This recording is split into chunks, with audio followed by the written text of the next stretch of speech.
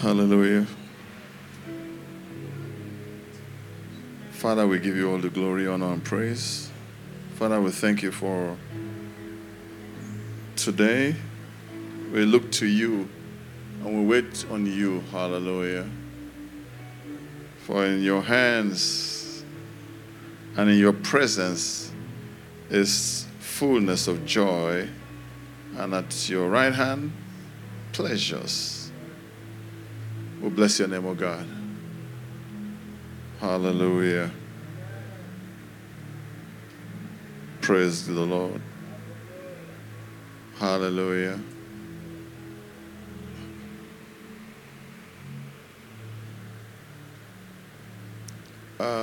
Who can give us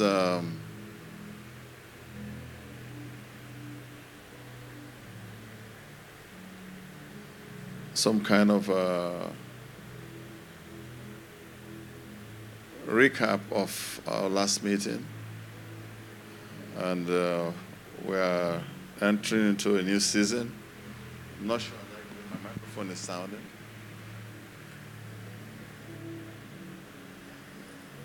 Who can give us a microphone, please? Anybody?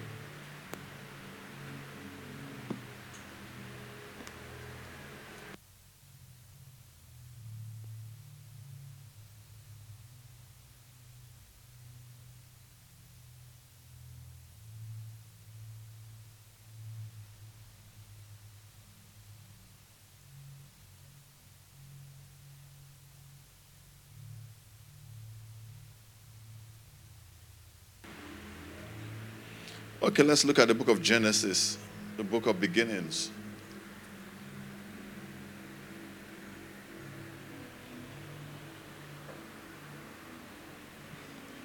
We're still going to be hammering on the priesthood.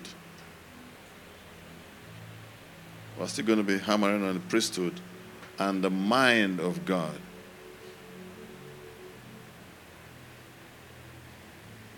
Did you hear? We have to continue to insist.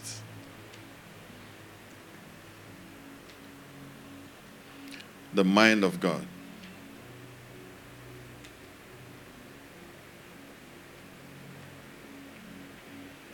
Hallelujah.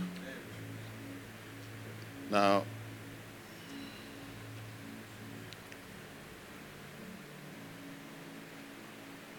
let me just say that any God, any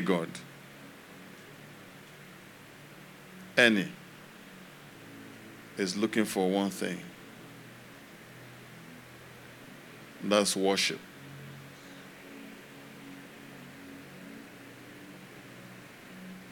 Any God.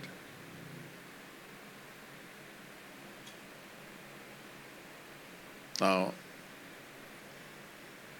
when I say any God, I'm not including the Most High. I'm just talking of all this cheap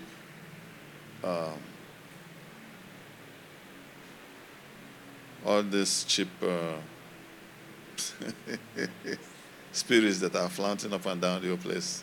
You're welcome. Bless you. Good to see you. I hope you hear me. Where's Francis? Did you hear? Did you hear me?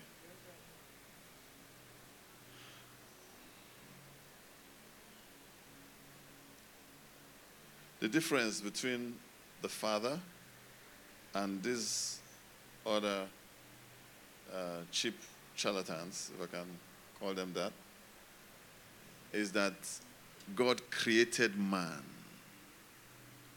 I hope you hear what I'm saying. What did I say? God created man, all right, for his pleasure.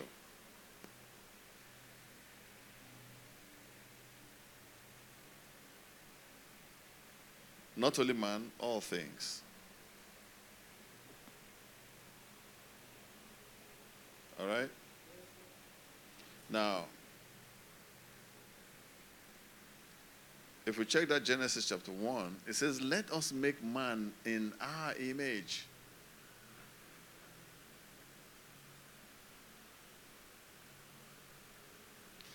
Most people who worship gods, fallen spirits, make an image of the spirits. Hallelujah. Did you hear that? Most, virtually all, carve out an image to look upon.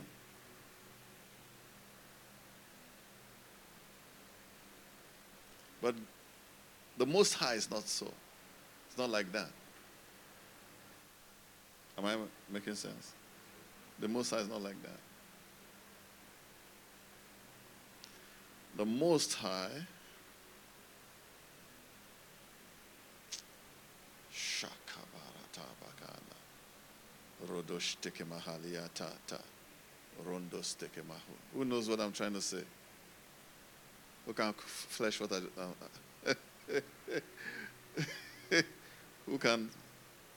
who knows what I'm trying to say?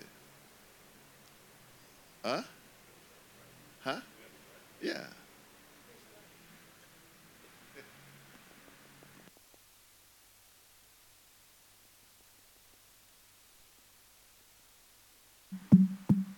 Hallelujah.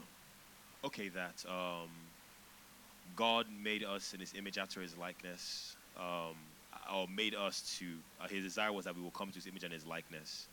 And the raw materials for doing that, we are the raw materials, if that makes sense. But then false gods, it is earth, wood, stone. Okay. The raw materials for carving out the image of God is not wood, hay, and stone. It is you yourself. But false gods, because they're subservient or they're below Almighty God, it is wood, hay, and stone. That is the image that people would look at. The image of God that's meant to be beheld cannot be. God said, "Make no graven images." So there's no carving of God that suffices to capture what God looks like. It is but it is instead we ourselves, the carving of humanity, that will bring forth the image and likeness of God, and that's Jesus Christ.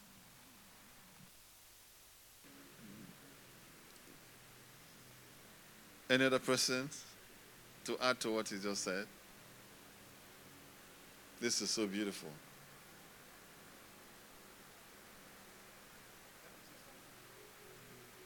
All right. While you are talking, I was like seeing it from this angle that, all the false gods, they strive to be noticed, to be worshipped, because they see it as a exalted thing. But from God's perspective, is seeing it as a place of fellowship. Come and become who you are. So when you are talking, it is just connecting to my mind that even when Jesus Christ was on earth, they wanted to exalt him. He will say, no one is good, his Father. You see, there is no place of driving worship to themselves, but they know how to distribute it. So in that right hand of fellowship, they are drawing men into a place where, come, let's share this nature. And it's not per se, like Francis said, it's not material kind of thing. It's not something that you can just phantom. It's internal. It's a nature that is, you can only know God to receive. I don't know if... Hallelujah. Any other person? One more. Okay.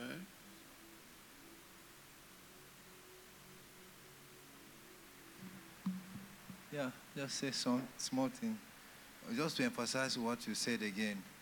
You see, God is self-existing, while those false gods, they are not self-existing. They are not self-existing. That's what I want to emphasize. So that's why they need to be visible through any other kind of, to materialize, to become a substance, they must possess something. So, but God does not need anything. He's a self-existing one. Thank you. Just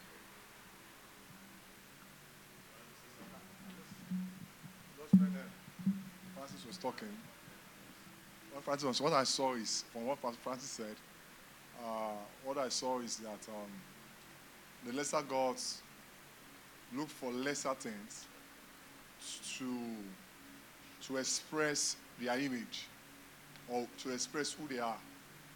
But, they use wood, they use stone, they use carts, they use things that just to show their image, right? But God uses a person. And the image, of the Father is the Son.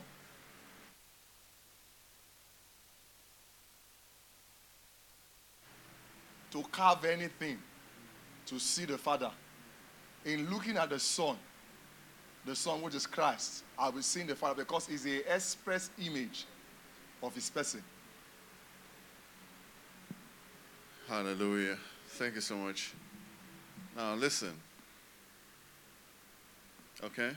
Please. One of the reasons why these spirits demand worship and objects to look upon is so that the photographic body that is supposed to take on the image of the Father would be blocked. I hope you hear what I'm saying. Now, in creation, what the Father, the Most High,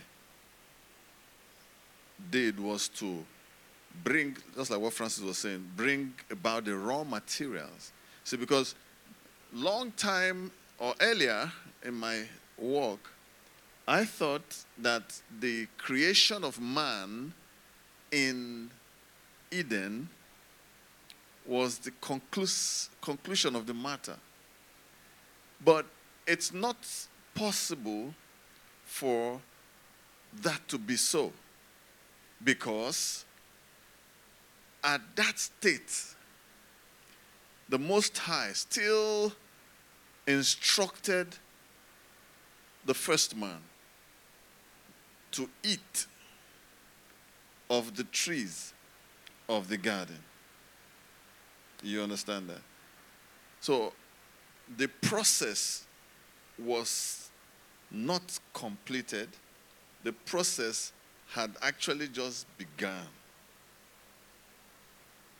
And when we look at or study scripture, we, in our mind, figure what God is saying from our state of understanding and timing. We don't see the Father, his timing, being a long process of time. So when he says, and God saw, he said, male and female created he them. And God saw that it was good. You get? So our assumption is that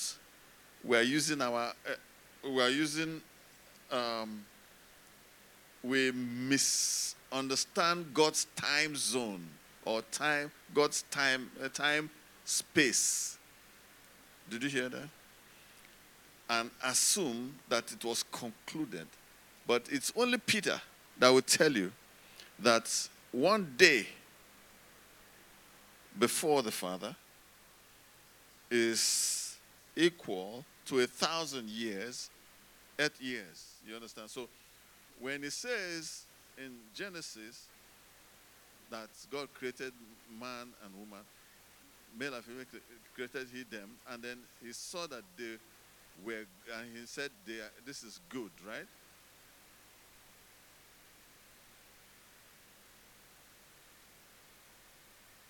That day,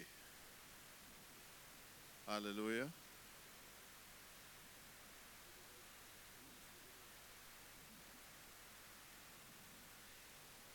that day is not one day of 24 hours. It's not one earth day. It's a process. I don't know. In God's time. Do you understand that? Do you understand what I just said? Who understands what I just said? Huh? You understand? Okay.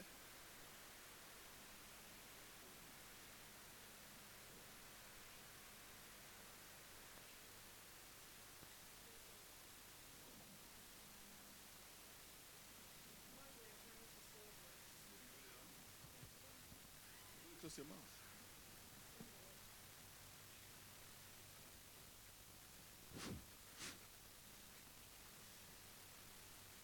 So what you are trying to say is that a day in presence of God, like when he said, how do I explain this? Like it's 24 hours. It's not like the normal 24 hours here on earth. It's a season.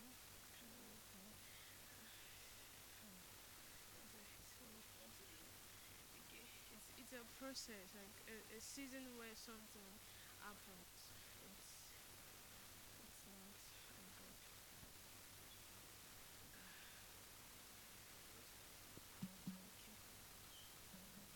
Okay, so God's time and season is different from ours on earth here. Okay. So our own understanding is very different from how God works then. Okay. Like, and during, how I say it? Okay, this one that when the cool day when God come to visit Adam. The cool of the evening. Cool of the evening when God come to visit Adam in the garden. It's not evening in our own time, yeah. It's more of his own, how I say it, the time of which he comes to talk to Adam, have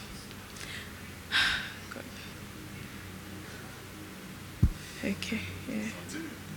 Time where he comes to Adam and perhaps they have conversations like, okay, this is it, and this is it. So our own understanding when we read that, my understanding before I learned it was later in the evening when everybody has calmed down, God will just come. Because that was the understanding they gave us in Bible school, that Bible study then. That Jesus will just come and look for Adam, and they are going to sit down as paddies and talk. But I found out that it's not really like it comes in its own physical form, but it comes in terms of when Adam has settled down to study, then God himself comes in. All right. Thank you so much. I'm happy that you took time today. Hallelujah. It's interesting to know that it's the Father that came. It's interesting to know that. Okay? That is the Father that came. Hallelujah. Praise the Lord. So it says in the cool of the evening, okay, the voice of the Lord. Okay? In Jewish writings, that voice of the Lord is another thing altogether, another dimension altogether, okay? Hallelujah. Praise the Lord. So, there is a depositing of the nature of God, okay, in man. See, I perceive that we're going to be saying things that is going to get a lot of people angry and going to blow your mind, okay? But trust me, God will not let us stray away from the truth. Okay? Are we together, please? Hallelujah. So, the Father, when he said, let us make man, okay, in our image, after our likeness, and let them have dominion. Now, it is interesting that we know that this process engages the person of the Father, engages the contribution of the Son, and the contribution of the Spirit of God. Does that make sense? Does it make sense?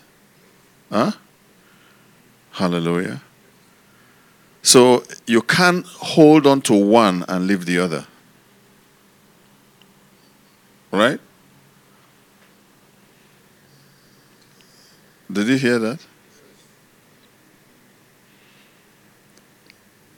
Each one of them have their time of participation. The Son actually came to bring us into the plane where we can commune with the Father. Okay?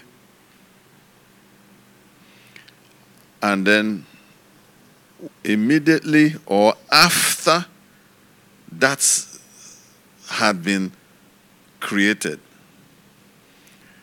the Spirit of God now had to do his own part of the creation. Okay? Don't forget, what he said was that man is the raw material.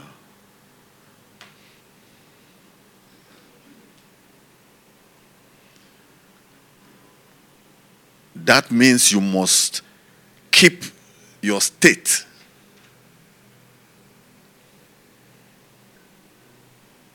Did you hear that?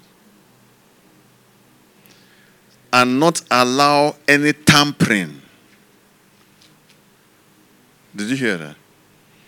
So that the material is pure enough for the process.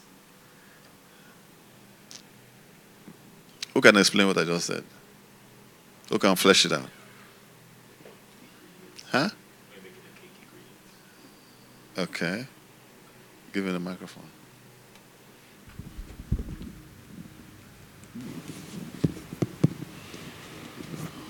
So it's like you're baking a cake, for example, now. And you have flour, sugar, butter. If you want to bake the cake now, and they give you all the ingredients, and then halfway, maybe you're taking the ingredients up the stairs or something, the ingredients now fall. If you cook that cake, what should be a delicious meal can give someone diarrhea. What should be a filling thing will make someone want to throw up. Or it tastes completely different. For example now, is it party rice, or they said that when you're in boarding school and the old women are making food for you, it is their sweat that makes the the food very sweet. So there's different things that make, the thing taste a specific way. And if the intent of the person that's making it provides you with all the ingredients, it's probably something that he's after.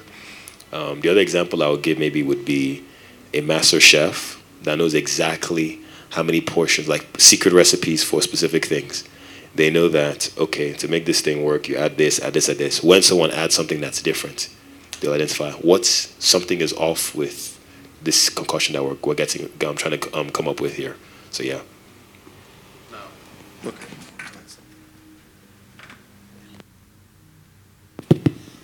Thank you, sir.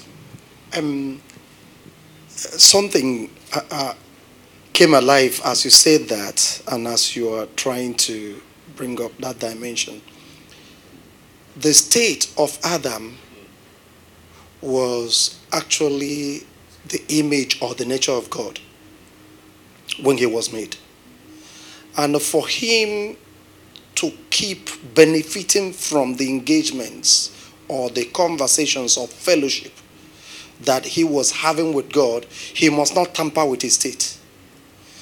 And that means that in the day Adam tampered with his state, it became impossible for him to benefit from that engagement. And as a result, it wasn't God that ceased to come. It was Adam having tampered with his state, disengaged from that realm of that fellowship, where those attributes or the natures of God, where he will be feeding from them. So what is resonating in me is that even in our positions today as children of God, as we begin to tamper with the nature of eternal life, the state of eternal life, that disengages us from feeding from the tree of life. Not that the tree of life will walk away, but we detach ourselves. Because the tree of life is a constant, just as God is a constant, that is always available to whomsoever that is found in the state of that life. Because it's only in the state of that life that you can feed from that life. So once we deal with our state of the nature of that life, it becomes impossible for us to continue until, because there's always until there, until we are able to come to the state of repentance. Because what happened to Adam was that he could not repent. Why? Why could he not repent? Because it was a willful disobedience. It was a willful tampering with that state. Because the law was given to him. So it was a willful one. And as a result, God said, in this state, you can't have me again. Because you are the one who decided not to have me. That was why in that chapter 3 or chapter 4, when God was having conversations with him after the fall, he asked him, who told you that you were naked? Then as God began to, dish out further instructions or condemnations, God did not condemn Adam. God condemned the earth. He said that the earth will produce for you thorns and thistles, and in the sweat you will feed from it. What does it mean? As Christ came in the parable of the sower and began to explain, he says that the earth is the heart of man. So when God cursed the earth, it was that heart. And that's why it will have to be by repentance that a new heart will be given. So that man will now be able to feed from that life that has always been there, even before time began. You understand? So, anytime we, even in our day of eternal life, or call it grace, begin to tamper with that nature, because I remember something, a scripture is coming up. He says, if you continue in the flesh, he said, you shall die. If you continue in the flesh and the practice of another kind of living, which is a process of time, then that life will be tampered with. And as a result, feeding from that tree of life will become impossible in that state. Now, this is where, you see, somehow I feel that you've run so far ahead. Now, you are still saying that tampering will prevent you from eating from the tree of life. So why do you still need to eat from the tree of life if you are complete? Do you hear my angle? Do you understand my angle? No, before you start. I understand. Do you understand my angle? Do you get? See, that's where I started from. Okay? That the fact that God said that he saw Adam and Eve and he said, this is good. Okay? It's not complete. Yes. And I'm learning from Francis saying that the raw material, because Satan was there. Because when he was making the man, Okay? Are we together, please? After making the man was still required to eat of the trees of the garden. To go to a higher level of function of that life. Okay? Or to be complete. So, if he's required to eat of those trees, I want to ask, where Yeshua is now, is he still eating of the tree of life?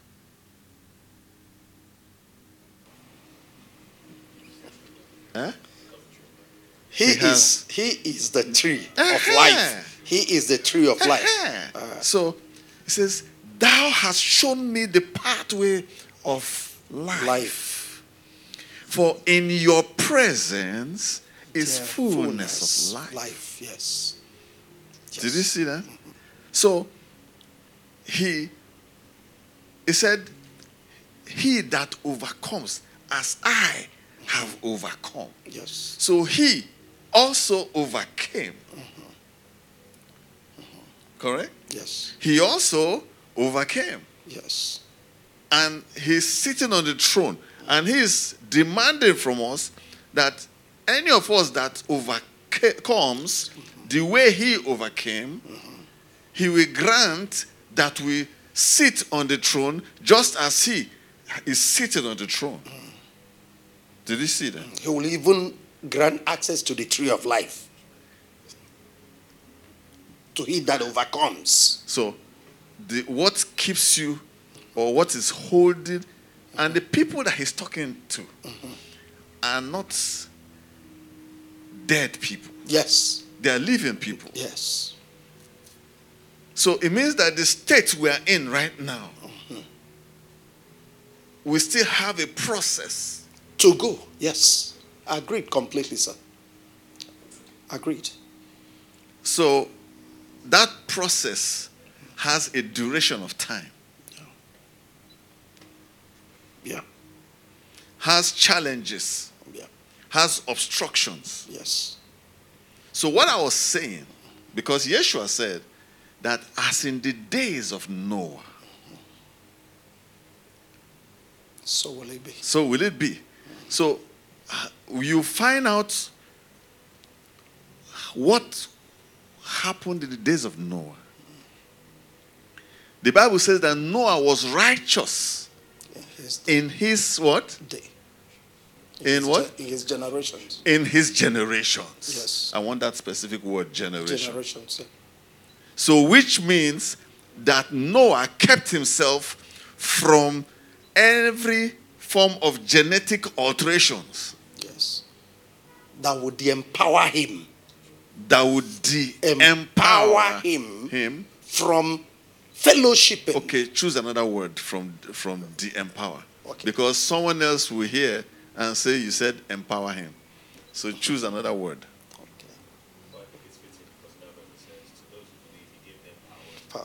I don't know what I'm saying. I'm talking about listening ability of people.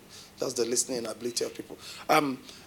That will make it impossible. Make it impossible. That's right. Yes. For Noah to continue feeding or relating with God. Now, there's a reason why. See, because everything that we're saying here now, we're actually charting the pathway. I hope you hear me. In the days that we are in, yes, we're charting pathways, what should and what should not. You get what I'm saying? So in the time of Noah, everybody was into genetic engineering. Yes. Everybody became Nephilims. You understand? But Noah kept himself with his family. Yes. So because of that, Noah found grace in the eyes of God. Did you hear that? In fact, the grace he found in the sight of God was actually his consecration. It was his consecrations that was the grace. I don't know. Are we following, sister? Are we following? Huh? Give her a microphone. Thank you, sir. Please, you have to come this way. I want to, if you understand, if you are following the trend. Okay. So what I got from it, especially when you were talking, was let me just read it how I said. It said we are raw materials and we should not allow tamperings, mixtures, because how does it apply to me? And then when we mentioned genetic alterations, I added that in. But because I was thinking of raw material, we're diamond, we're rubies, we're things like that. So we should be purging ourselves of things and not allowing more impurities in.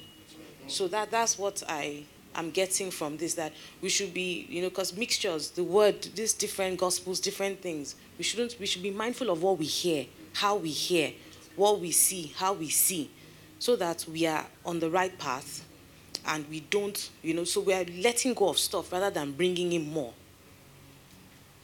Praise the Lord.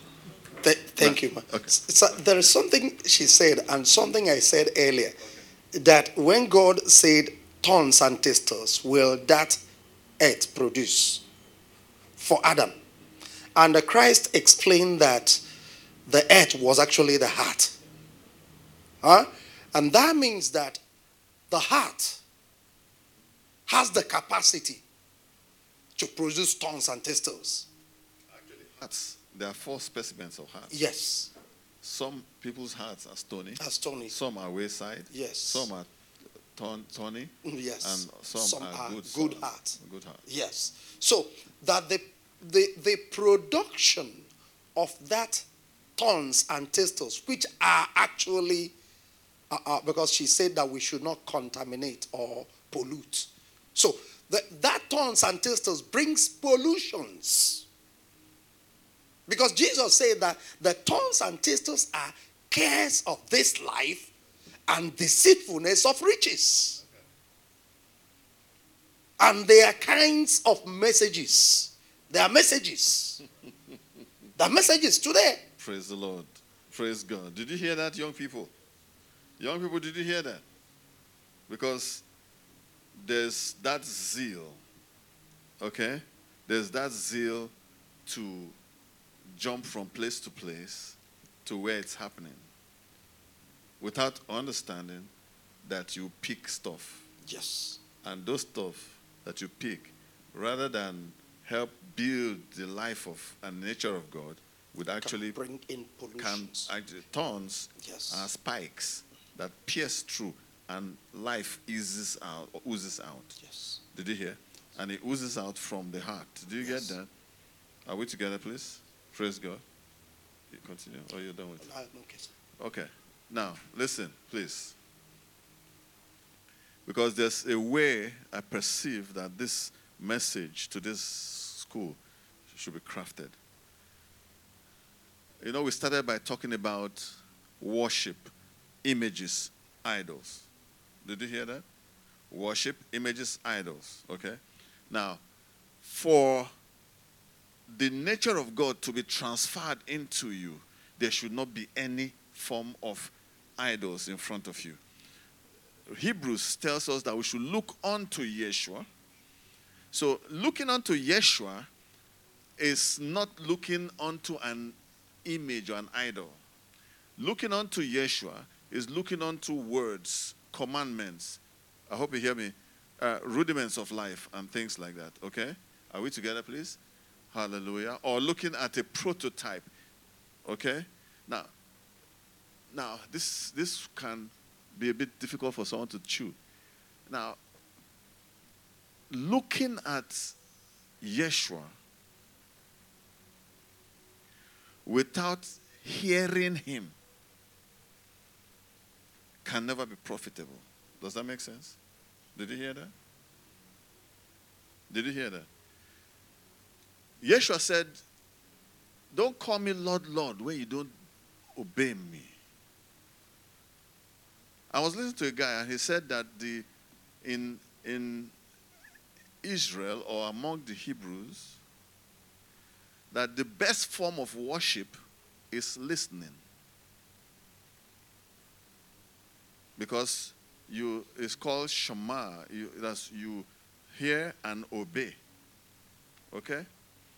Praise the Lord. Now,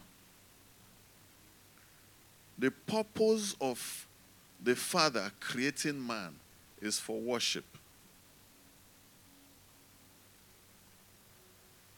And priesthood.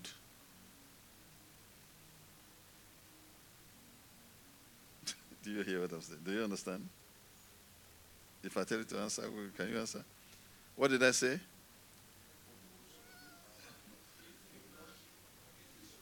Priesthood and worship.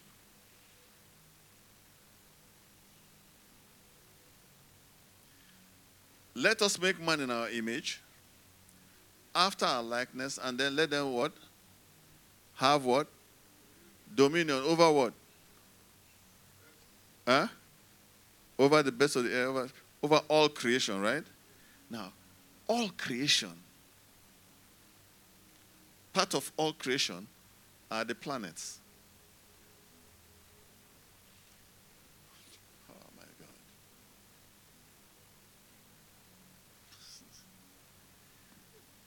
Do you know that our priesthood transcends these heavens into the realm of the spirit?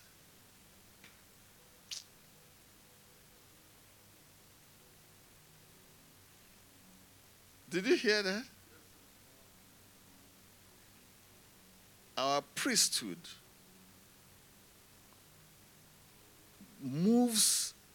transcends from not just the realm of the physical, it moves into the realm of the invisible.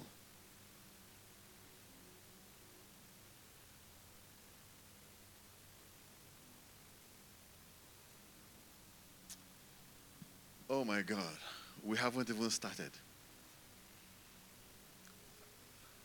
Okay, you guys don't understand me. We haven't even started.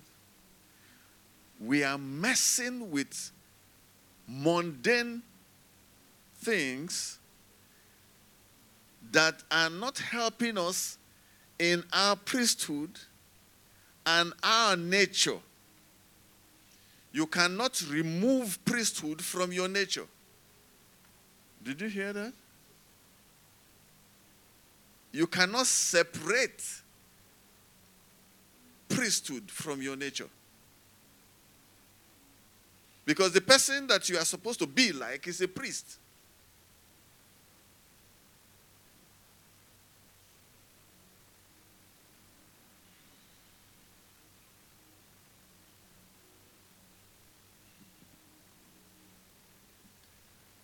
Okay. Yeshua had the ability, the power to walk upon water. So he's an overcomer over waters.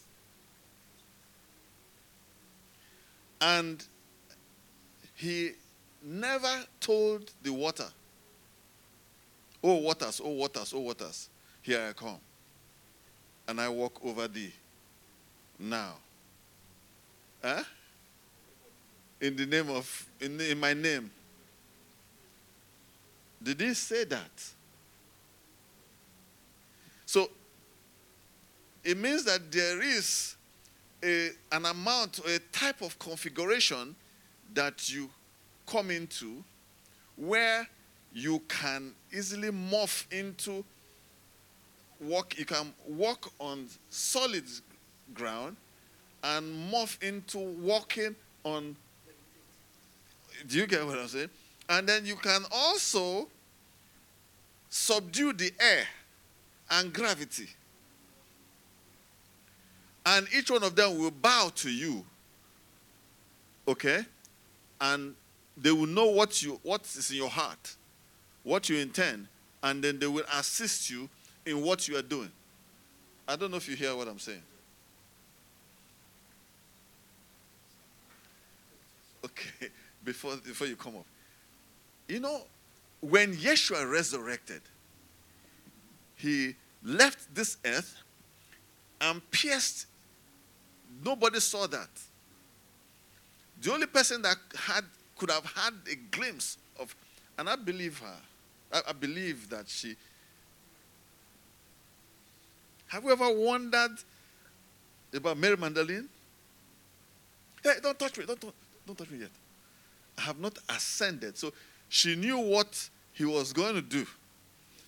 to your father, my father, and your father. But rather go and tell. Do you get?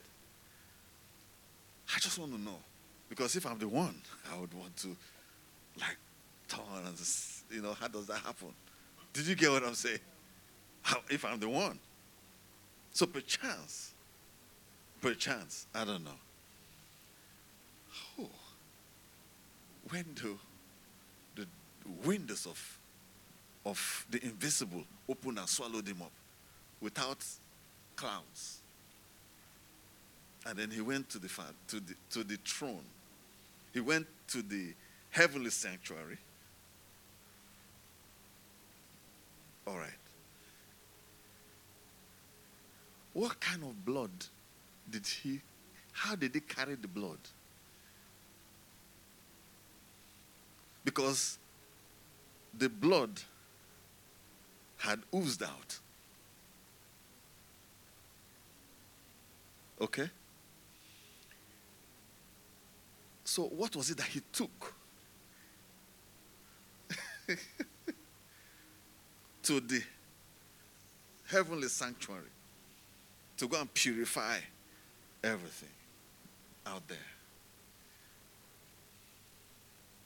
The Bible tells us that the life of the flesh is in the blood.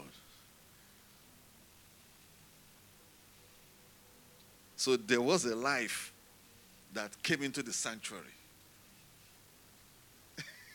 Hey, are we together, please? And the presence of that. You wanted to say something, sir? What I wanted to add is this issue of our understanding of what it means to say in the name of Jesus. That in that name, you see, our literal understanding of that, I would say, makes it difficult for us to morph into these realms of operations or functioning. Because in the name of Jesus does not just mean, physical uttering or utterance. It means actually true obedience to the revealed word coming into a state that is called Christ. That's what we always teach here. That coming is a into nature. a state that is called Christ. That will empower you to function as he functions. Not as he functioned, as he functions.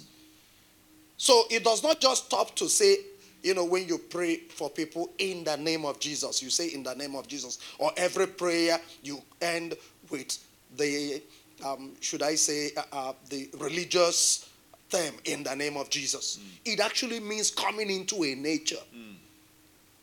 Coming into the operations of that nature called Christ. You understand? Until we are able to transcend, move beyond this physical uttering of that name into higher levels of obedience that brings us into the actual functioning. We can come into that operations of that realms, of the unseen realms. It becomes impossible for us to, for the elements, so to say, to obey us. Because the elements will obey who they see as their master. Who they see as their master. So without high levels of consecrations and obedience to the revealed word, we can't come into mastery. So we will always, no matter what we know, we will always be babies. Because an heir, as long as he's a baby, he's subject to tutors and the elements.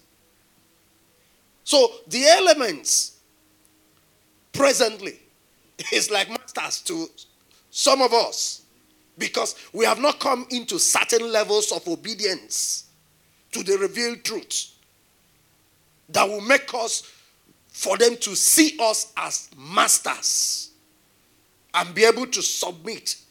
Even when you have not uttered a word, they know what resonates from the heart, the demands from the heart, and they obey. Thank you, sir. Praise God. Now listen now.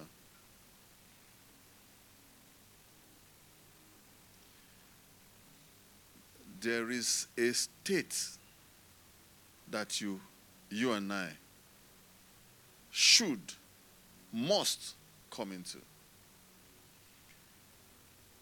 And we can't come into it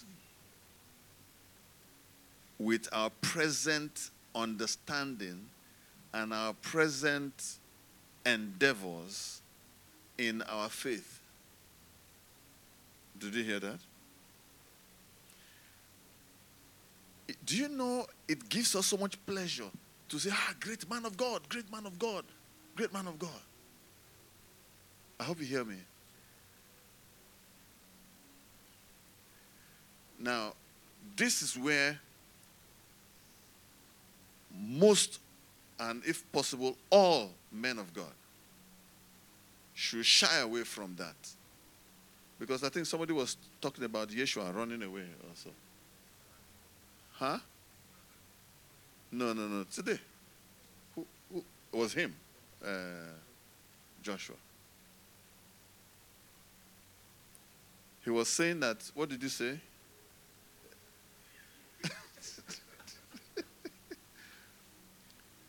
Do you know that when Yeshua heals people, he doesn't stand and say, I am he. I am he. He never said that. He always ran away. I hope you hear me. He always ran away. Okay? And he always instructs the person he has healed not to tell anybody. Okay? So, and this is very important for us in this class. This is very important for us in this class. To remove the garment of pride. I hope you hear. To remove the garment of pride. You know, someone came to Yeshua and said, good master. He said, no. No man is good except God. You see, so there's a posture we should take that when people in our priesthood, please, when people kind of ascribe, powers, prowess to us, to say, this could not have happened if God was not here. You have to consciously verbalize. I hope you hear what I'm saying. Praise God. Now, pride will tamper with you.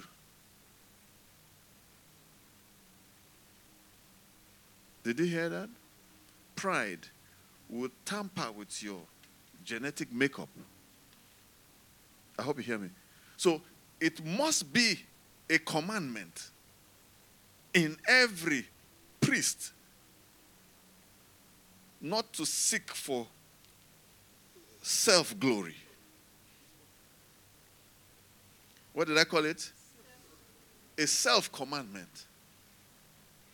Not to seek for self-glory. It's in the law of priesthood. Are we together? Did you hear that? You must be faithful in your generation. Because when they asked Yeshua, signs, okay, part of what he said was that there will be deception.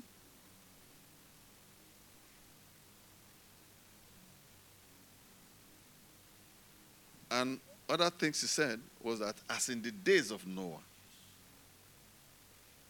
and as in the days of Lot. So in the days of Noah and in the days of Lot, the Bible tells us, I think Peter said that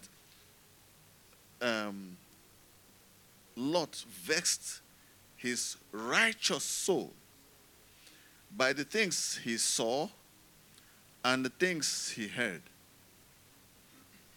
Did you hear that? Now, I would like us to check that word vex. Did you hear? I would want us to go check. That's an assignment. What does it mean to vex your soul? Did you hear?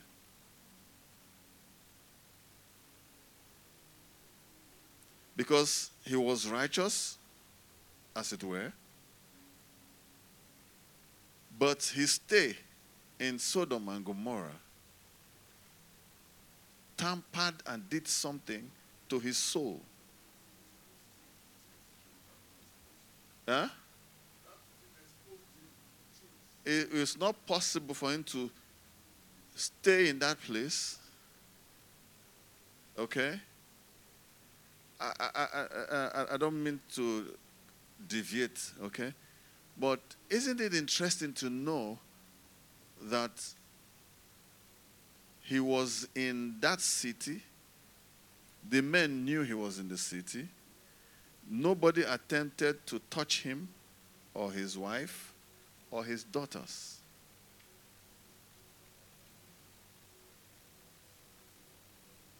All right?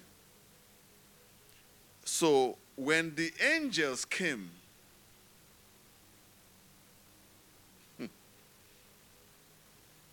when those two angels came to his house, they demanded, okay? The men demanded for those men. And, yes, and Lot offered his virgin daughters. They rejected the virgin daughters and wanted those two men.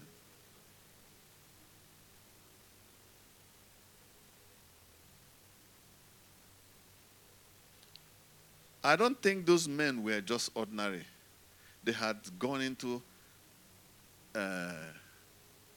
mutations, if I can be allowed to use those words. I don't know if, did you hear that? Are we together, please? They could sight the men too. Right? Because they were angels. They could sight them the way Lot was able to sight them. Okay? And offered, meal for them, to them. Are we together, please? Praise God. So, without me carrying us away, if Yeshua said that, as in the days of Noah and as in the days of Lot, then looking into what happened in the days of Lot and in the days of Noah is very important. And it would mean that we should make attempts to keep our bodies, what? Our generations, do you understand? Our genetic composition intact, which means we should not bring in anything that would tamper with our genetics.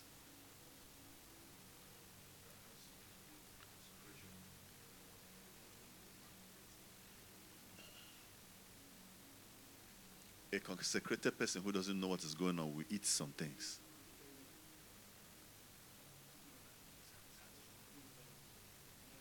Consecration based on knowledge. You say? Did you hear me? Sister Ngozi, are you okay? Are you intact? You are in charge? All right. Go ahead, please. Okay, I'll actually run through several things that were mentioned in passing. So, I'm going to ignore that one. But you spoke about how listening or hearing is the highest form of worship. When you said that, what came to my mind was when Samuel said to Saul, Has the Lord as great delight in burnt offerings and sacrifices as in obeying the voice of the Lord? Behold, to obey is better than sacrifice, and to hearken than the fat of rams. And we've said before how priests are chiefs of. Right, exactly, yes. Sitting at the feet of Jesus, listening to his voice, yes. And I checked the Hebrew words that were used there. For both obeying, it was Shema that was used. So to Shema, has the Lord great delight in burnt offerings and sacrifices, as in Shema, the voice of the Lord? Behold, to Shema is better than sacrifice, and to hearken, Kohab, which is like the pinnacle of Shema, than the fat of rams. So what I saw was how I'm seeing priests as communicators, as bridge builders, as in interactors. They facilitate communion and fellowship, like you mentioned fellowship before. And their goal is to achieve that communion, that fellowship, that interaction, that listening to God's voice. So when they're seeing that, okay, to shema what God is saying now, Jesus Christ, now to shema what God said, he had to die. That is the sacrifice that pleased God, if that made sense. It was obedience as a consequence of hearing. So that's the listening is the highest form of worship. Then something that Pastor Trudy said also was that when we say in the name of Jesus, it's beyond just mouthing or saying those words.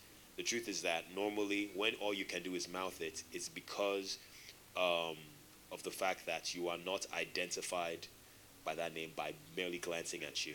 So for example, verbalize it, exactly. So you're projecting something that people are not.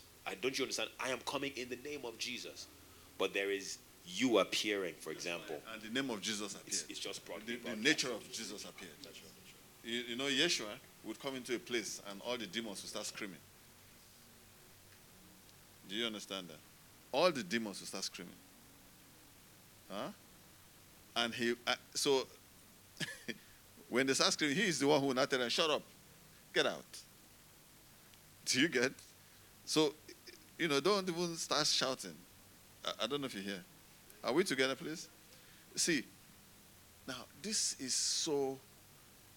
What does the Bible talk about a priest or a high priest? See, it's not just a priest, but a high priest. Hebrews tells us that every high priest is called out from amongst men as to things pertain to what? To God, gifts and offerings, both for himself and for others. Are you getting? You understand what I'm saying? So, the person that the priest can hear, God can hear, is a priest. Did you hear that? The person, God can, the Bible says that God, we know that God doesn't hear the prayers of he doesn't hear that. It can't, the sound and the vocals cannot get into his ears. It doesn't have the capacity to levitate, to ascend. Did you hear? And then Yeshua says that, don't let your prayers be like that of the heathen. Say, for they think that they will be heard by their many words or speakings. Did you hear that? Praise the Lord. Now, please, this is an aspect, and that's why for this season, our overall theme is our identity in the Messiah, our identity in Christ. I hope you hear what I'm saying.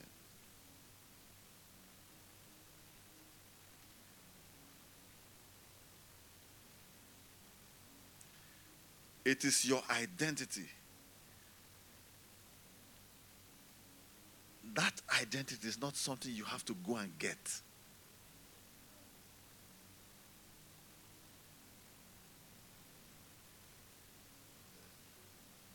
That identity is you already. The problem is that you don't even believe in yourself. So if you don't believe in yourself, then who's going to believe you then? I don't know if I'm making any sense. You see, when you come to terms, okay?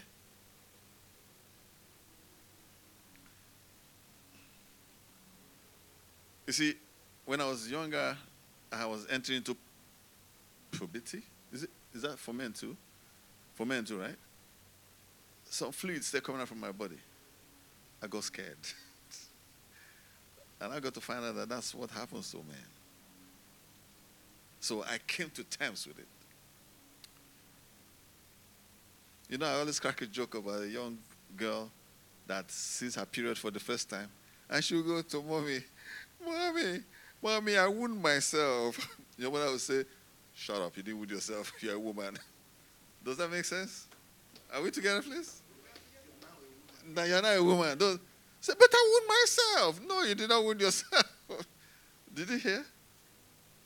So that young lady has to come to terms with who she is. I'm a woman.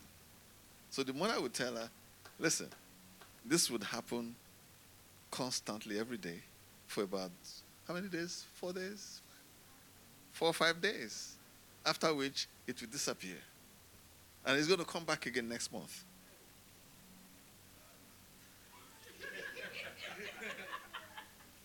Hallelujah. Praise God. Oh my God. Are we together, please? So your identity. Now, if you know who you are, you will not be going to someone else to do prayers for you. Did you hear? But you can go to someone else to stand in agreement with you. Did you hear? Are we together? Does that make sense? Are we together, please? So, it says, one shall put to flight.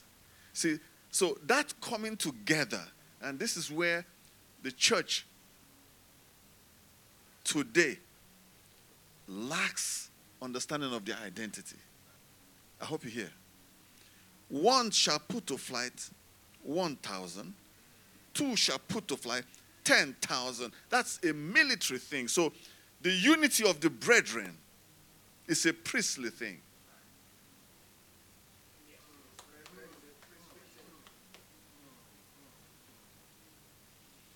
And it was intentionally done by the Father. And the unity of the people of God is called righteousness. And it's in the heart. It's called breastplate of righteousness.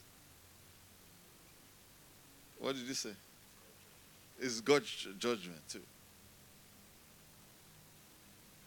Are we together, please? Did you understand that? You see, the Bible tells us in the book of 2 Corinthians that the weapons of our warfare, are not carnal, they are priestly. They are mighty through God to the pulling down of strongholds. Now, you cannot pull down strongholds without authority, without identity, without understanding who you are, and coming to terms and in agreement with who you are. The problem we have in the church today is that we do not want to accept who we are.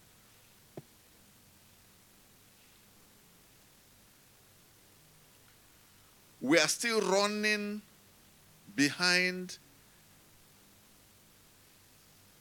fig trees.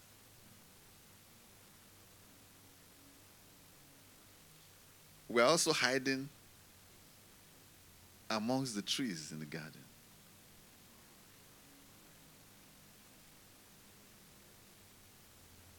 What did you say, sir? Stand up. Come forward, please. What you said, we're hiding, right? I read somewhere, while studying God's word, I read somewhere in Ezekiel 31. showing us the trees that was in the garden. So how that they hide, they hide behind the garden. So that's scripture just popped on my. That was what I was just trying to. I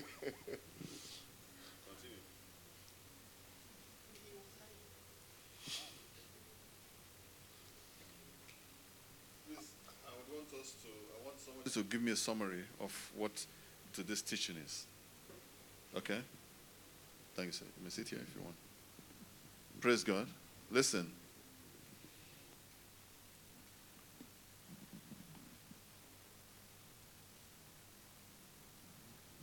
We are building up on our priesthood. We must understand the intentions of the Father. In Exodus chapter 19, he said, "You have seen how I carried you on eagle's wings, okay, and brought you out of slavery unto myself." So there was a journey or a spiritual dislocation from one location to another location. I hope you hear what I'm saying. Even though it was physical locations, but it was also spiritual locations. From slavery to freedom. I hope you hear what I'm saying. True freedom is priesthood. Okay? Are we together? I hope everybody is following me. Huh? True freedom is priesthood. Because true freedom brings you out of the house of bondage. I hope you hear me. Into our freedom in Christ. Did you hear that?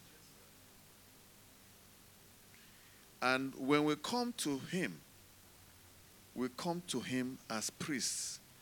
We don't come to him as slaves. I hope you hear. Because if you are a slave, you are subject to the idols of your slave master. I don't know if you hear that. Did you hear? But the Father is not a slave master. I don't know if you get. He's never a slave master. Did you get that?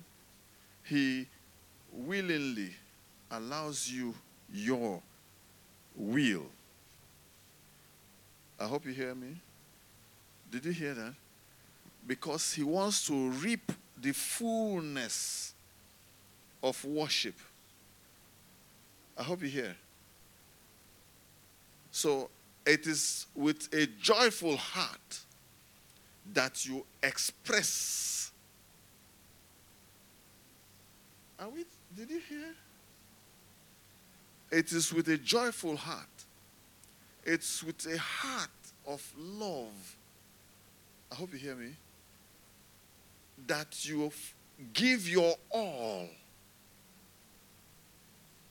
If you are captured by a slave master, he forces you. So you keep. Did you hear?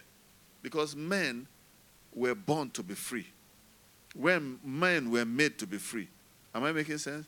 So if you put someone in bondage, you won't get the best from that person. You won't get the all of that person. Did you hear? So it is when you come freely with a free heart that you give your all to the Father. So, a willing sacrifice. So he will never force you. So when you come to him as a priest and you give him your all.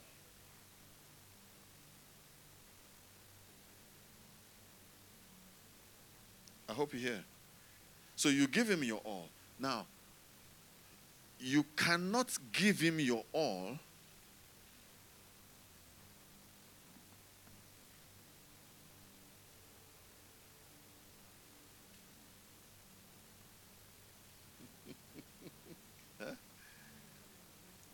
Do you know how to give your all? Who can tell us how best to give your all? All right.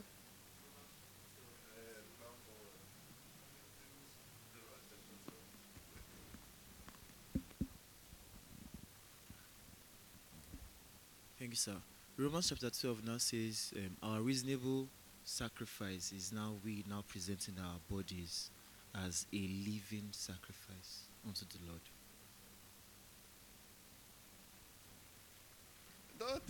Give back the microphone. How do you give your body as a living sacrifice? What do you understand by that?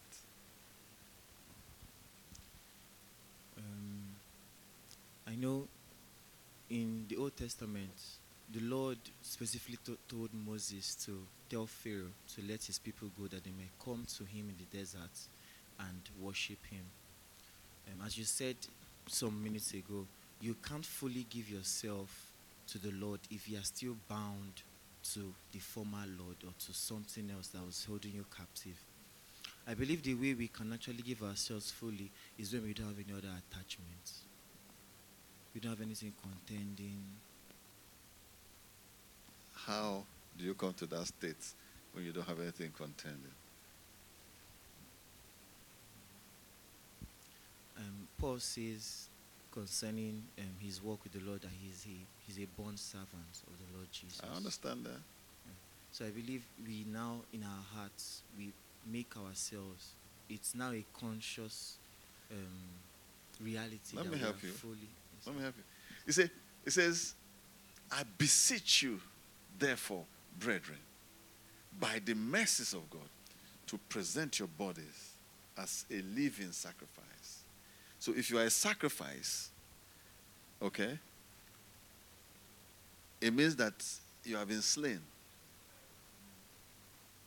Did you hear? Yes, sir. And it means that blood is letting out, is being let out. That blood that is being let out is what? Your life. Which life? Your new life? The old life. The old life. Yes, sir. So which means that you have to willingly come before him. Did you hear that? Yes, sir. Yes, sir. So that you can empty yourself.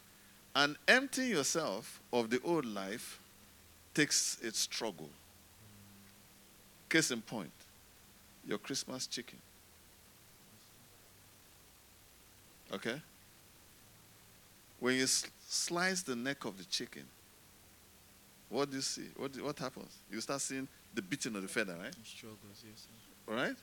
Why? Because life is going. Life, yes, sir.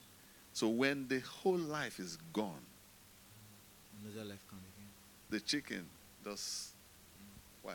Everything inside has gone. Yes, sir.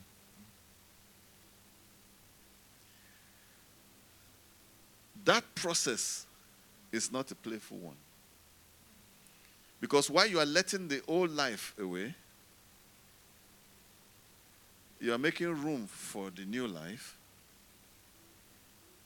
And then you have to have a heartfelt decision not to be conformed to the world, because the world will want to take that space too. So you have to begin to, while that life is going, actually, as you are receiving the, it says renewal Renewal, of, yes, sir. Mind, of your mind. knowledge, yes, sir. Okay? So there's an exchange that's going on. And it's a constant procedure. I hope you hear. Yes, sir. And it's all working in your heart, your will. Did you hear that? Yes, sir. Where you purposely, okay, let go by what you have received. As you are receiving, you are letting go. As you are receiving, you are letting go. As you are receiving, you are letting go. And you have to hold forth. Because the Bible tells us in the book of Proverbs that we should guard our heart with all diligence, because out of it flows what? Issues of life. None of these things can happen without you coming to that place of priesthood, acceptance, agreeing with the Father who you are. Yes, sir.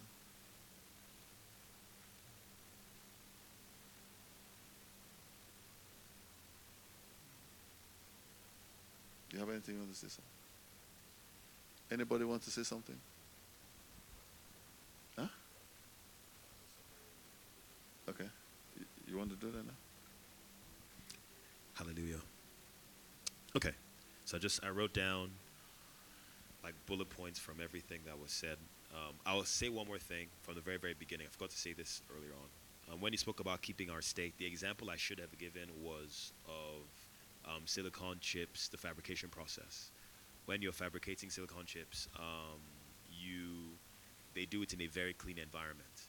The only companies that can do the CPUs that you use in your computers now are Intel, TSMC, and Samsung. Those are the only fabrication companies that are strong enough to actually produce anything worth. And TSMC, Samsung, and Intel. Basically, when you're in the fabrication laboratories, everyone wears white. They wear gloves.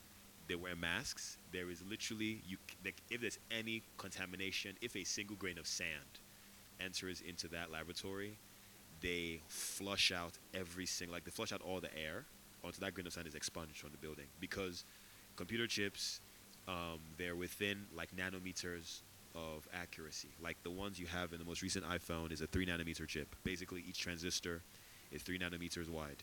A grain of sand is sitting over 100, maybe even 1,000 transistors. So basically showing how precise everything has to be done. So I felt like that was a better example in capturing what you had as far as like the nature is concerned. But let me go into the summary real quick. Hallelujah. God wants to build the image and likeness of God here on this earth. This image and likeness isn't made of wood, hay, and stone like the images of the false gods. It is made from the purified hearts of people that are worshippers of God, void of the blockages of graven images. This isn't just one person's heart, but rather the heart of a community of people. The person who has successfully captured God's vision for this image and likeness of God understands that it's not just about one person, but it's about a community. So because of that, humility is something that you're going to find in the person that has captured the hearts of God. These purified hearts are able to receive the genetic code of God and therefore bear the name of God on the earth. This name of God isn't meant to be merely vocalized while it is being inherited, because while you're inheriting the image and likeness of God, you do have to say, in the name of Jesus. That's the truth. But the end goal is that, I heard about, was it Smith Wigglesworth? They told someone told someone that was possessed by an evil spirit that Smith Wigglesworth is coming, or Lester Summerall was coming. Was it George G. Lake? Lester Summerall, yeah. And then when the demon heard that the man of God was coming, the evil spirits ran away. And that's a picture of what we're supposed to come into as a consequence of our development. So while it's been inherited, yes, we have to be very clear in vocalizing, in expressing, and that's also part of convincing yourself. But it's actually meant to be inherited as an image and a likeness, as a life and a nature that we live. This process of inheritance is what Adam was put in the garden for, to offer up himself, the components for that image and likeness of God as sacrifices unto God. This sacrifice was he himself being offered by the hearing of the voice of God that walked in the cool of the day. The sacrifice of hearing God's voice allows us to deny or drain out our old life and receive God's eternal life. When Adam disobeyed God, this process of worshiping God was halted because Adam's heart was corrupted. When Noah was born, he was prophesied to help this cursed heart, as what Lamech said when Noah was born. At the same time as this prophecy was proclaimed, there was a demonic onslaught against the generations of humanity upon the earth.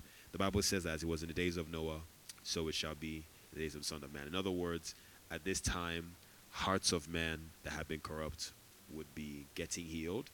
But while that prophecy has been made, there's going to be an onslaught corrupting the components of humanity. This looks like our genes in our physical bodies. This looks like the messages that we'll be listening and hearing. Basically, the messages that you're hearing are meant to help you to offer up yourself to God. But if you're hearing the wrong messages or wrong teachings, you will not be able to offer a pleasing sacrifice unto God with your bodies. The counsel of the Lord today is to capture this vision of God for humanity, this priestly vision of the image and likeness of God. Hallelujah. Praise the Lord. Any other thing for any other person? A lot of things are going on right now.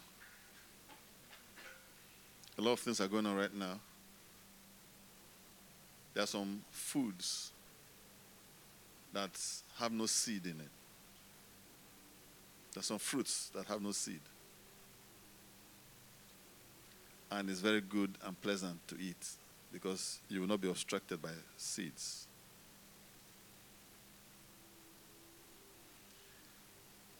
Most of the things that we are eating are dead. They have no life in them.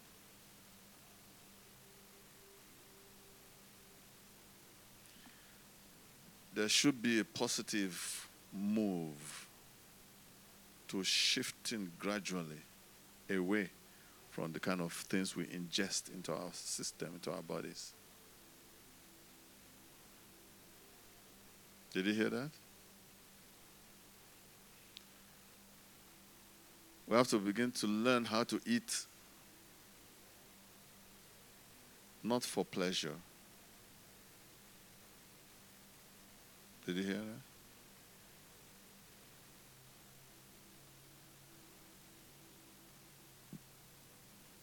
Hallelujah.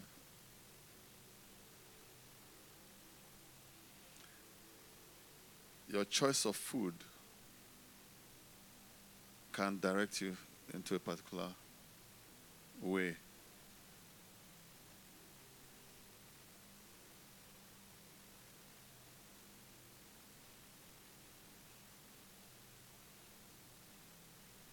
It's better to eat living food than dead food.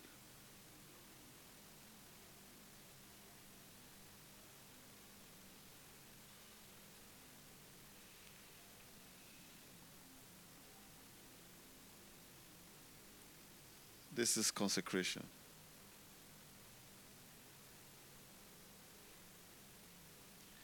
Is it not interesting to know that whenever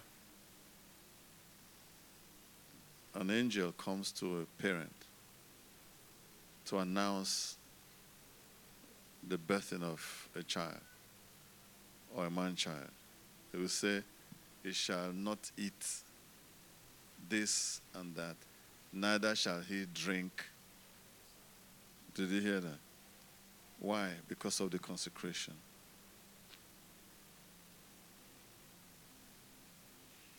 It has to be, so when you are talking about sacrifice, the most painful sacrifice are the little ones. You know, it's easy to sacrifice the big sacrifice. But there are some easy, wheezy little ones that you can just say, let's leave this one, though. Let me hold on to this. After all, this one is very small. Hallelujah. Praise God. Are we good?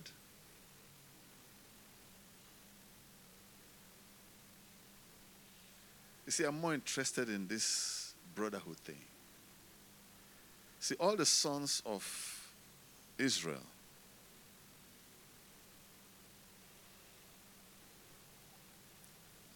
their names are waiting for us in the city of God. Okay? And we have to gain access through each of the gates of the city, correct? Are we together? So the gates can open to you where there's a resonance between yourself and the gate.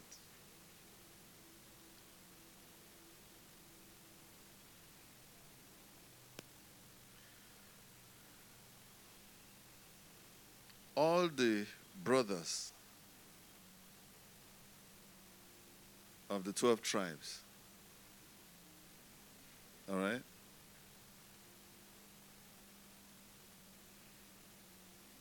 come together in Psalm 133.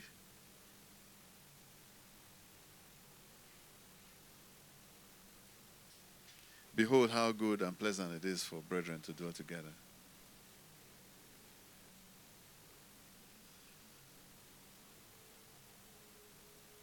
So it's the dwelling together that enables the oil to flow.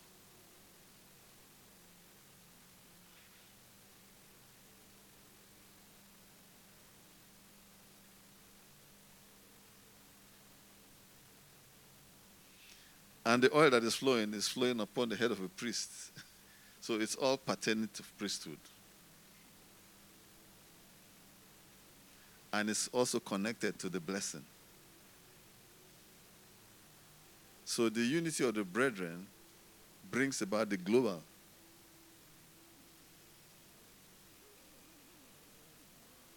Because remember that we all, all right? We are one body, and we are connected to the head, who is the Christ, who is Yeshua. Do you understand? And there has to be freedom of movement, that which every joint supplies. Are we together? So if there is no unity, if you are doing your own thing, because you are the one that the Lord spoke to you directly. In fact, Yeshua visited you this evening. And then in fact, Holy Ghost came, looking like Yeshua and gave you specific instructions. Both of you ate together and stuff like that. So you are the one who, you get what I'm saying? So you are not submitting to her, she's not submitting to him. Do you get what I'm saying? So, so when the oil of eternal life is looking for, walking through the streets of gold, no access.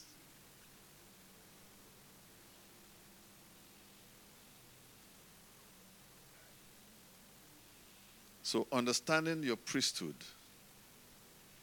and understanding that priesthood is a nation. For you are a chosen generation, a royal priesthood. And each one of you are lively stones being built up into a spiritual house.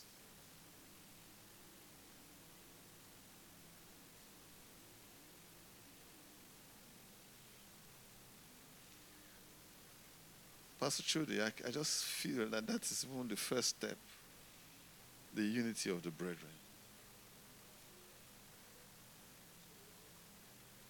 Say that again. Take your microphone now.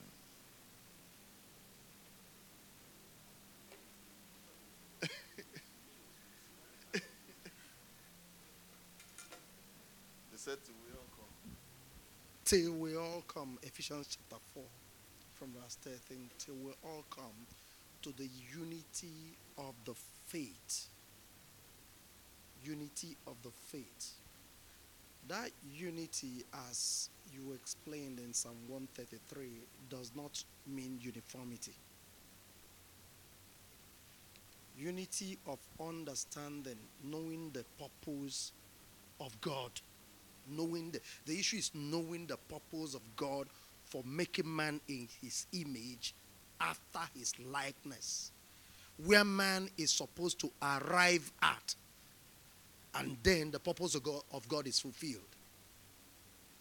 What is the heart cry of God as he was making man? You understand? And knowing that the purpose of all the creation is the man in the image. Is the man in the image and likeness of God. So, that word till means that there will come a passage of time, a process of time when we arrive at that unity of understanding of the purpose of God, the purpose of the fivefold, at that time, the fivefold expires. It expires. Those offices become irrelevant. Irrelevant. Because there is this unified understanding now that this is the purpose of God. And everyone is seen walking towards that. So as to arrive there. So as to arrive there. Because the end point is unto a perfect man. Unto a perfect man. So without that unity of understanding, we can't arrive at a perfect man. Remember, it's a community of people.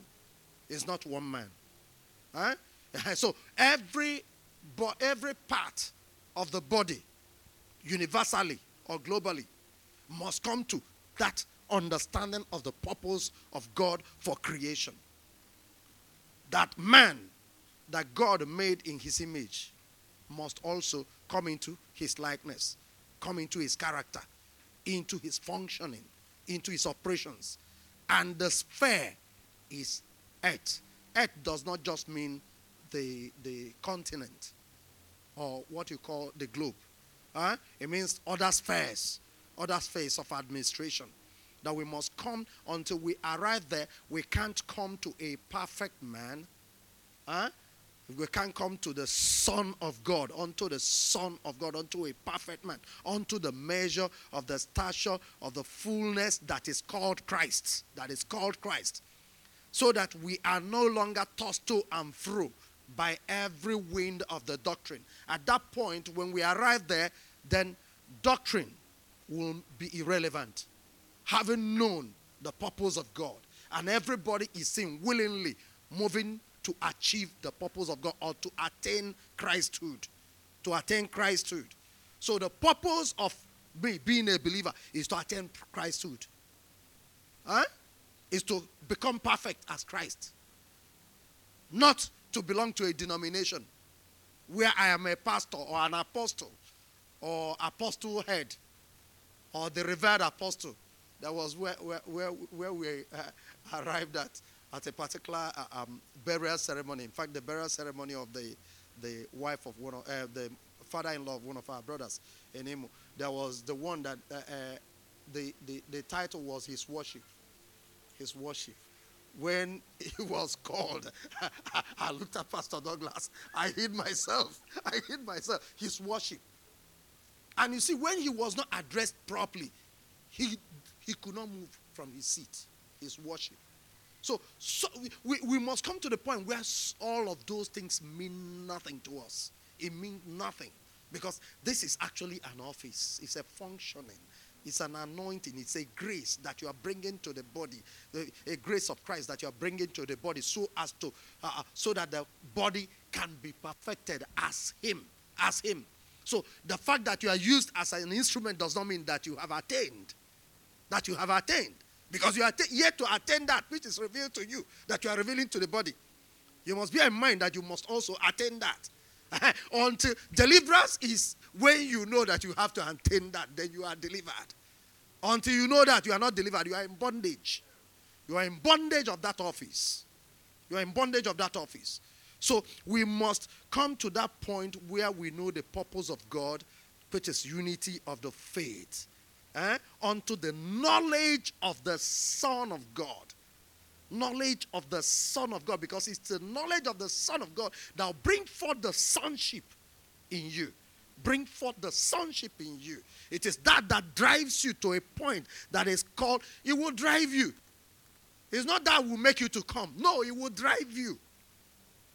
It will drive you to the point called perfection. Perfect man. Needing nothing to be added to make you any better Christ. Needing nothing to be added to you again to make you any better Christ. It is at that time that all these things we see fizzles out. Because then, having known the knowledge of God, you know that all of us are one, and God is looking for a community of believers. He's looking for a community that will be called Christ. All of them will be called Christ because all of them will become one man. One man called Christ. Hallelujah. I think I'll stop here, sir.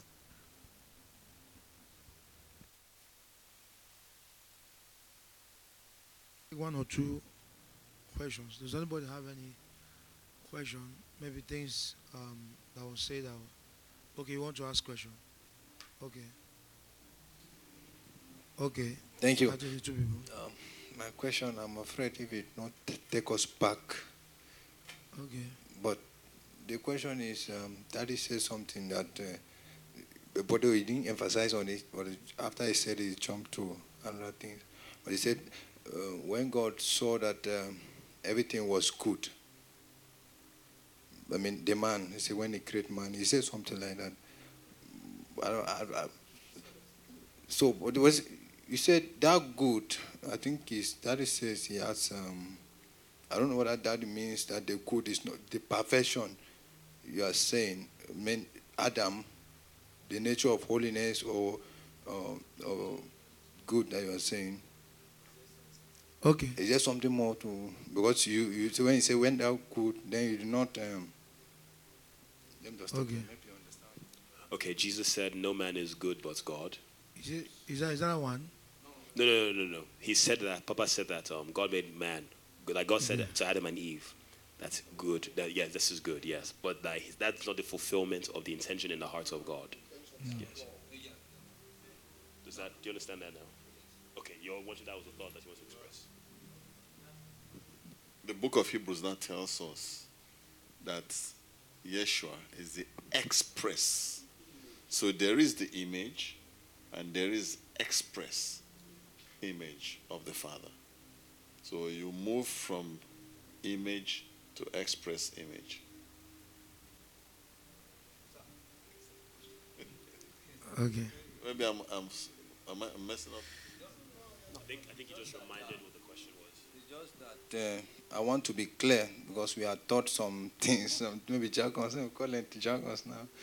The theology, okay, it's not jargons, but I'm meant to believe, when you did the theology of holiness, perfection, Christian perfection, we said Adam, that is what we call Adamic perfection. And they said this Adamic perfection, we are taught and from history of study of perfection that Adamic perfection is the original intention of God for Adam, but Adam messed up. So we cannot attain it again. So now coming to say Jesus Christ is the complete, perfect perfection, or is the express image. So they told us that Adamic perfection, the early state of Adam, is as perfect as God. Is clear as God. So, no. Because God cannot be tempted. No. Adam was tempted. God can never be tempted. You understand? If Adam had reached that state, Satan can't come and tempt him. I think what you're trying to say is Wesleyan theology. When we are dealing on Let's leave theology and let's talk about spirit. Yeah. What we're talking about is not theology, because theology is for you to write the exam and they will give you your certificate. We're talking of life. The certificate we're talking about here is not the one they give to you in paper. You are your certificate. So it's the certificate of yourself that we're talking about here now. That one, however they said it, blessed be the name of the Lord. We're here, we're talking about the certificate of life, not the one they give to you in the Bible school. All right? Praise God. I also want to add something. Talking about Adam in 1 Corinthians chapter 15, it says that the first Adam was a living soul. And the last Adam, not the second Adam, the last Adam is a life-giving spirit. So the last Adam is a spirit that gives life of the spirit. So when you got born again, when you received Christ as your personal Lord and Savior, you became alive. You came into being a living soul. That the seed can now be sowed into your heart, which is the word of God. And that seed can germinate and look for light, which is Christ, so that it will grow and continue to grow and continue to grow until the time when it will blossom to begin to bear fruit. That is when you are qualified to give life. Because the fruit is that life. It's the expressions of that life. That's why Christ is the expressible person of his image. The image of God that became expressible was Christ. If you have seen me, you have seen the Father. Adam cannot say that. Adam couldn't say that. Adam knew he could not say that. Because he fell at the place of wrestling. Do you understand me? He fell at the place of wrestling. Wrestling with personal knowledge, personal emotions, self, whether he will yield fully to God or continue with what he knew. And he chose to continue, chart his own course. And that was it. You understand? So I think that's better. Like he said, this is not the certificate that is given. This is where you are the certificate. Whatever we are taught, we write it so that we get that certificate first. But when you leave that realm, you come into the realm where your life is now the certificate. And another thing again I want to say, if you check God in 26, God declared that perfect man. Let's make man after our image and our likeness. Then when you move to 27, he say he made them male and female.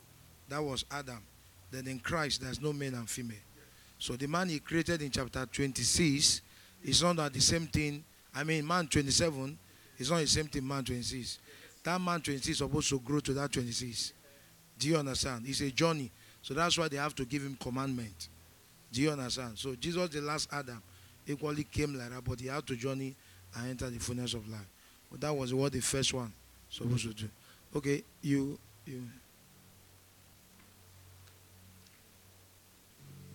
Praise the Lord. It's what Pastor Chudi said. Okay, Pastor Chudi is here. Yes, he's here. That got me thinking that Adam could not repent because it was a willful act. I was just wondering because the nature of God doesn't change. In the garden, it was harvest. It was different from seed time and harvest. Adam came as a full-grown man. You understand? He was a pioneer. There were certain experiences he didn't have. So when he fell, he did not repent. Is it that he didn't have that knowledge of repentance? Because if he had repented, wouldn't God have forgiven him, being a merciful God? But Jesus came as a seed and grew. That's why there's a new law, seed time and harvest. He grew. So it's different. That is the last. It's different from Adam. So because Adam was a pioneer, there was a knowledge gap. He did repent. He didn't know that he should repent. That was why he didn't repent. But if he had repented, wouldn't God have forgiven him? Okay, Pastor Chidi, but to go through all this. Adam also, his soul also have not really developed. If you have developed the way you ought to develop, there won't be need for commandment and journey. Okay, Pastor Chidi is here. Okay, I'll give him the answer. So this will be the last question. Let me try. My brother, you see, if Adam had continued fellowshipping with God, he will understand what is repentance. God did not run away from Adam. It was Adam that ran away from God. The commandment was given to Adam. It was Eve that was deceived. Adam was not deceived. You understand? If you are saying that this could be a scroll that was written out for him, I might agree with you, but Adam was not in deception at all. He was not deceived. The one that was deceived was Eve. You understand? If you're saying that that could be what is measured out for him, okay, we might think it because the scripture wasn't so express, about that. But the issue of repentance, who thought, even when God was addressing Cain, did Cain show any remorse? You understand? There was no repentance. Repentance is not taught. Who taught you repentance? When you received Christ as personal Lord and Savior, were you taught repentance? It is not taught. It's something that hits you because of the kind of heart you have. So when you hear about the predestination of God, it is the foreknowledge of God. Knowing who you are, the kind of heart you have, how you can respond to the word when you err. He has that foreknowledge. You understand? So Adam had a choice to either repent or not repent. And whichever one was okay by God, it's okay. You understand me? When he died in fellowship, did he die physically? God still allowed him to live. Yeah. And out of that process came Enoch. Out of that process came Noah. Out of that process came Father Abraham. You understand? At which point was repentance taught in that generation? Not once. It's a response of the heart to the yearnings or the demands of God. It's just a response of the heart. You understand?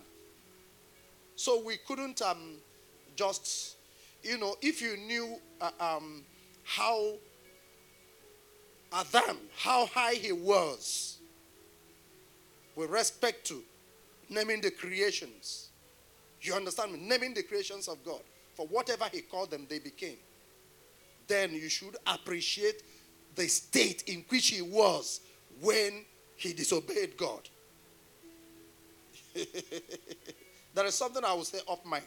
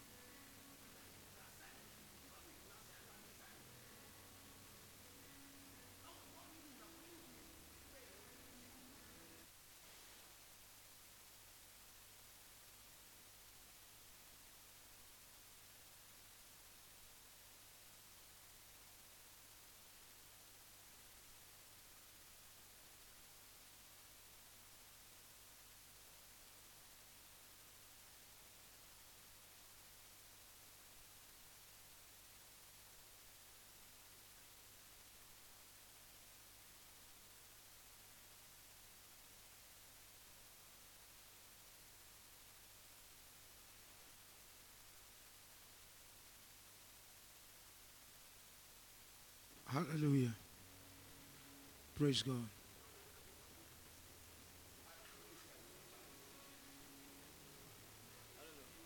Some while back, I heard a teaching here, and it says that in the garden there was no silver, and we know silver is symbolic of redemption. Yes, sir.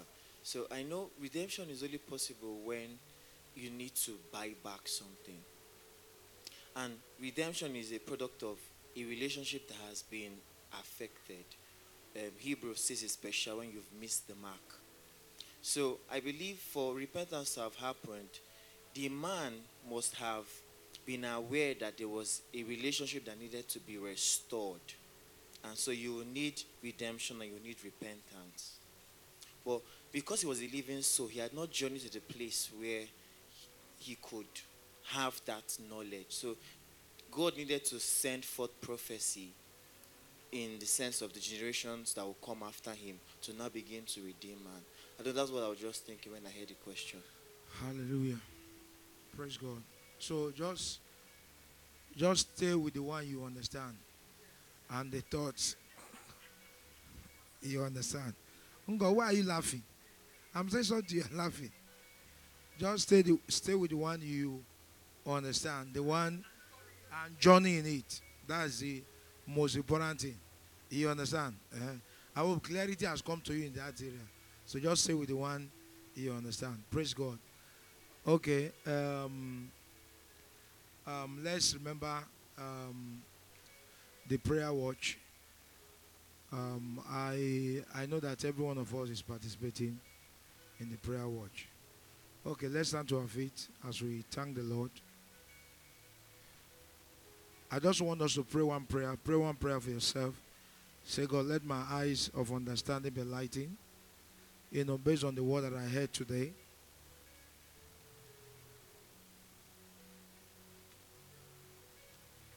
Quicken my soul, quicken my thought, that I may comprehend this truth. In the name of Jesus. I don't want to just be a hearer only, but I want to be the doer of the word.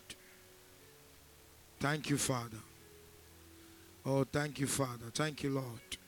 Enlighten my thought, enlighten my soul, enlighten my understanding, enlighten my comprehension. In the name of Jesus. Thank you for that which you brought today. We worship you, Father. We give you praise. We declare that we understand. We declare that we comprehend. In the name of Jesus, we receive your heart. We receive your thought. We receive your mind. In the name of Jesus. Thank you, Father. Thank you for your impartations today. In the name of Jesus. In Jesus' name, we pray. Okay, can we share the grace? The grace of our Lord Jesus Christ, the love of God, the sweet fellowship of the Spirit, rest and abide with us now forevermore. Surely, goodness and mercies is flowing us all the days of our lives as we are the house of the Lord forever and ever. Amen. Father, we bless the wine. We bless your flesh. Lord, we ask as we partake of your flesh and your blood, Lord, we trust you. We trust you, Father. We trust you, Father. That this flesh and your blood will activate us. We receive life. We receive understanding. We receive transformation. We receive strength. We receive empowerment. In the name of Jesus. Thank you, Father. Thank you, Lord. Thank you, Jesus. In Jesus' name we pray. Amen. So if you have your offering, please let's give our offering and come to the Lord's table and partake